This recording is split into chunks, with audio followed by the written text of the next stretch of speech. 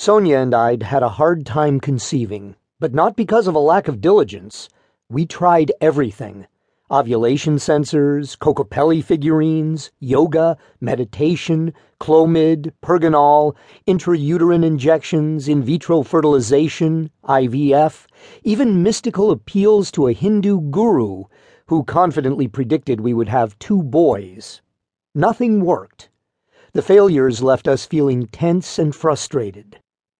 In early 2003, at the midway point of my fellowship and shortly after our 3rd unsuccessful attempt at IVF, we went on vacation to the Caribbean island of Anguilla. We both needed a break. We had been trying to get pregnant for over 2 years. Sonia was now 32 and I was 34, and we were quietly panicking that our efforts had become futile. One afternoon, shortly after we arrived, I went for a walk alone on the sun-swept beach, where I met a shirtless loafer named Clement Clemens. He was tall and handsome, with brown dreadlocks emanating from his red bandana and a quiet, dignified island air.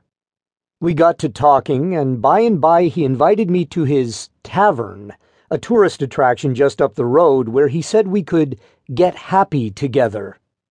With Sonia relaxing by the pool at the hotel, I accepted his proposition. After hopping about 200 yards on the scorching white sand, we arrived at the back entrance to a bamboo shack where a group of Americans were lounging on cheap rattan furniture, taking hits from a water pipe.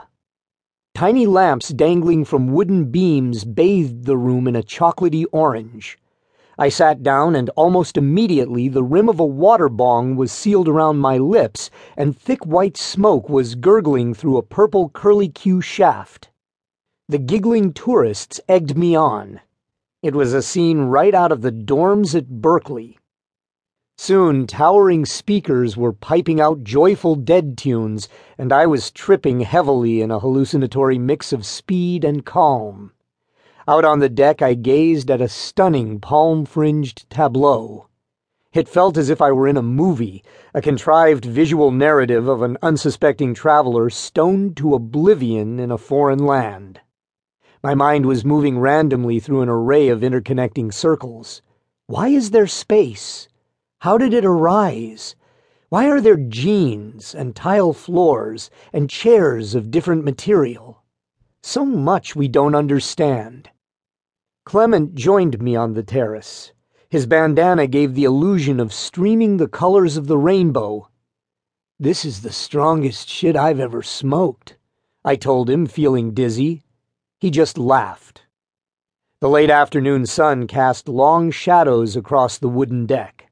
The sky was painted in swirls of pastel mixed with bubbly streaks of white. It reminded me of springtime in Berkeley, and thus of Lisa, my college girlfriend. What had happened to her? Where was she now? The last time we'd spoken was before I got married, when she recalled the scooter rides in the Berkeley Hills in those carefree early days. So strange that I didn't still think about her every day, those brown curls and milky white skin. The raffish grin. At one time, all paths of thought had converged on her. I used to obsess about her disease, lupus, and the miscarriages doctors predicted she'd have. I remembered that birthday eve when my father asked me, "Don't you want children?" and my anguish for her gave way to my own desires. In the end, I abandoned her because I didn't have the courage to cope with her illness. I gave her up to avoid the terrible fate of being without her. I suddenly became aware that Clement was talking to me. "Why you so serious?" he said. I shook my head and continued to gaze at the beach. "Something is bothering you," he said. I glanced at him. Fervidness was radiating from his dirty yellow sclera. I mentioned the problems that Sonia and I were having. "You are injuring yourself," he intoned, "and you are hurting her too." I nodded, staring at the turquoise water. "Don't worry," he said. "You will have a boy."